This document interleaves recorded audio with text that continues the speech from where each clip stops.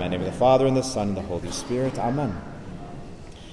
So there's this idea in the Catholic Church, maybe even amongst Christian denominations, that God looks down on people who are leaders and have high positions or titles, who have power and authority. That somehow we think like God looks down upon those people, that God does not want us to be leaders, that God does not want us to have power. He doesn't want us to think of earthly power and riches and titles and authority. I would say quite the different. I would say something probably opposite, because God told Abraham in the Old Testament, he says to him, Abraham, I want you to increase. He says, I want you to multiply and take authority over your land that I have given you. And so God doesn't look down upon people who are in leadership, who have worldly power and authority. I think God wants to give even more people, especially in this church, amongst faithful Catholics, I think that he wants to give them even more authority, places of power and position and titles and this leadership. I think he wants to do more of that, not less of that.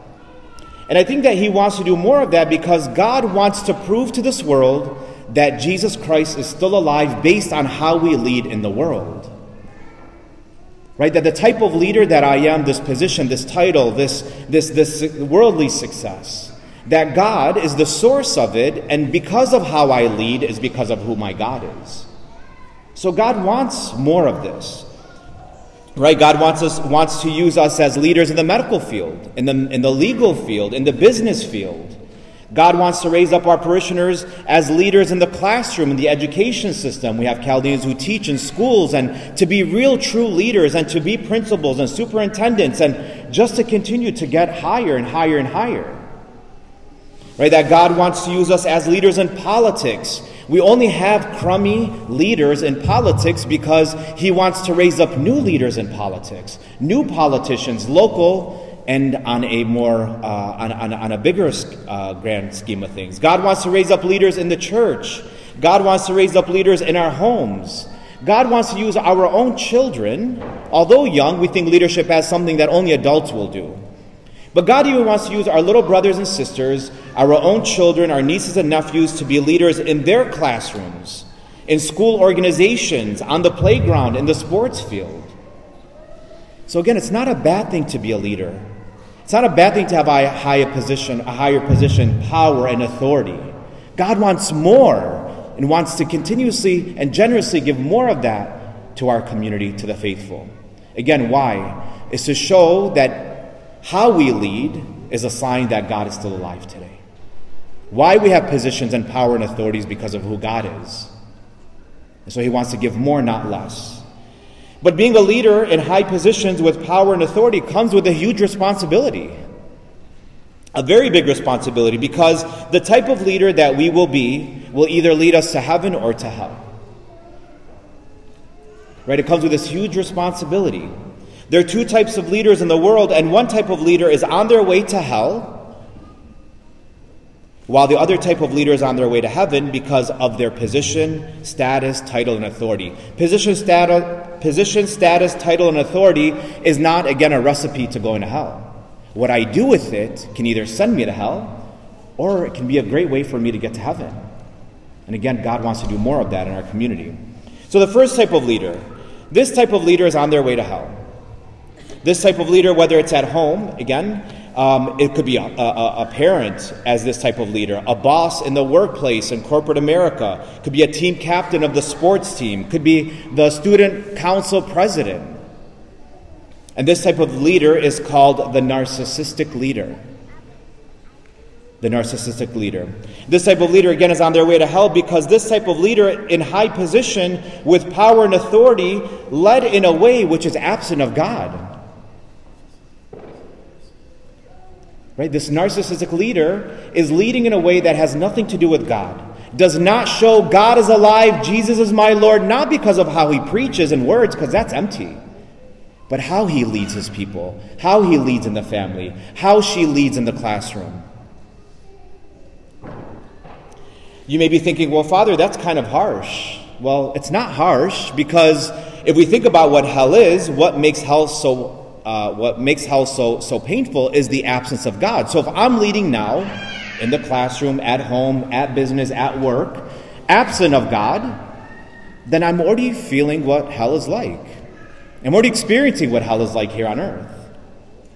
So it's not about being harsh, it's about let's change. Let's be better leaders so God can give us more power, strength, authority. So the narcissistic leader, right? Narcissism comes from a person whose name is Narcissus, right? Whether this is a true story or this is a Greek mythology, but Narcissus was a hunter from Greece, and he was known for his beauty, right? He was known for his beauty. And one day Narcissus was actually just walking, in the woods, and he saw some water, and he was known for his beauty, and he looked in the water and he saw his shadow, and he fell so in love with his shadow that he went into a daydream and he drowned in the water. Like, what a khmara. Like, Ethwal, that's you, bro. Like, that's you. But he fell in love with himself that he drowned and died. That's so the word narcissism, the narcissist leader, the narcissistic person, comes from this person, Narcissus. This love for self that's exaggerated. Like, I'm God's gift to the world. So this narcissistic leader, right? So what does this narcissistic leader look like at work, at home, in school, whatever it may be? A narcissistic leader never needs to apologize and expects others to be the ones to change, and that others must tolerate them the way they are no matter what, because a narcissist is never wrong. Is that me in my house? Is that me as a priest? A narcissistic leader thinks that there are only a few people in the world equal to them, but they have yet to meet these few people that are just like them. The narcissistic leader will remind others often that they are the smartest person in the room and how well they did in school, in business, as parents, in the classroom, constantly just talking about themselves. A narcissistic leader thinks that without their leadership, everything would fail. I'm doing you a favor by being your leader. If it were not for me, this company would not exist. This family would be broke. A narcissistic leader recognizes that there are rules and obligations in life, but those rules and obligations apply mostly to everyone else because the narcissist doesn't have the time or doesn't feel that they need to follow those rules or obligations. Yes, there's rules and obligations in this house, in the classroom, at work, but it doesn't apply when it comes to me. I tell the rules, but I don't follow the rules. I preach, but I don't practice because I'm beyond those rules. A narcissistic leader will criticize others and expect others to accept the criticism, but if you correct the narcissist, they will be filled with rage, they won't forgive you, and they will completely ignore you. Again, I can criticize, but don't you dare criticize me. There's nothing to criticize here. I'm God's gift to the world. So this is a type of leadership skill, and that's a way to hell. And finally, a narcissistic leader is manipulative, but a narcissist doesn't think they're manipulative. They just think that they like things done a certain way, no matter how inconvenient it is to others or how it makes them feel, because they think that feelings are for weak people. So brothers and sisters, I go through these qualities of narcissistic leadership because this is a pathway to hell. And if God has given us titles, has called us to fatherhood, has called us to positions of authority, and we are narcissistic, what's the point if we're on our way to hell? Jesus warned against this type of leader in today's gospel. Jesus summons the people in today's gospel, and he says to the 12 who want power and leadership, and he calls them over to them because he sees what they want.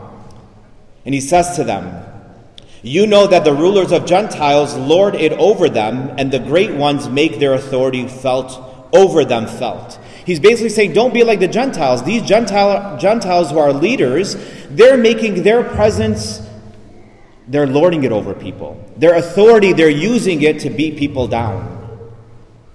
That's a narcissistic leader in 2023 today. I take my authority, my status, and I just bring people down. Again, these Gentiles were not Jews, but they just misused their power. So that's the one type of leader. And the second type of leader, which we'll end with, is the servant leader. This type of leader, the servant leader, is on their way to heaven because this type of leader, in high position, with power and authority, led in a way that made Jesus present through the way that they led others. That people see Jesus Christ through the way you lead because you're a servant leader. Although you're high, although you have money, although you have status, although you have authority and position, people don't see that because that doesn't make you. People see Jesus because of you and how you lead at home, in the workplace, amongst siblings. And we could say, well, a servant leader is not, let me clarify, a servant leader is not somebody who just says yes, yes, yes, yes, yes, yes, yes to everything. Because again, if I'm just saying yes because I want you to like me, then that takes me back to a narcissistic leader. My intentions are not pure. Because we think as a servant, as a Christian, I have to do everything for everyone. No. What are my intentions? What are my motives of why I'm doing it? This person, the servant leader, is going to heaven because Jesus said so in today's gospel. Jesus says in today's gospel, rather, whoever wishes to be great among you shall be your servant. Just so the Son of Man did not come to be served, but to serve. If I proclaim Jesus as Lord and Savior on Sundays, but Monday through Saturday, I'm not serving others at home, at work, in school, I'm a fraud. I'm a complete fraud. Jesus' idea of greatness is service. A great leader is a great servant, and until we can serve, we'll never be great leaders. You can have awards, we can have awards on our walls, and people can say, you're the best leader, look at what you have achieved, look at your authority, look at your status. And in heaven we'll get a complete failure, and Jesus will say, I never knew you. You never served. You did not make me known at home, in the workplace. You made yourself known at home and in the workplace because of your status that I gave you, the authority that I gave you. Depart from me, I never knew you. Jesus practiced what he preached. At the Last Supper, he showed them, right before he died, what servant leadership looks like. He washed their feet. He showed them, although he is the highest as God, he stooped low to their level and washed their feet. And we're called as brothers and sisters, as a priest, as businessmen and women, as fathers and mothers, as parents, as husband and wives, to wash each other's feet. Not literally, but by service. Because if we want heaven and we're not serving, we're liars. Because that's what it looks like. And Jesus makes it very clear what servant leadership looks like. Not being a yes man or woman at everything so people will like me, so I can look good in front of others. No. But to be like Christ, who although had position, status, brought himself low and served others. And so unlike the narcissistic leader, the servant leader serves others at work and at home because they know by serving others they're making Jesus known through their leadership. Being a servant leader is a great way to fulfill our fasting and our almsgiving during Lent. We're still in this Lenten season. Fasting from serving ourselves, like the narcissistic leader, and saying, okay, Lord, where can I serve others? I'm going to fast from serving myself, making myself known. I'm going to fast from this. Forget the food.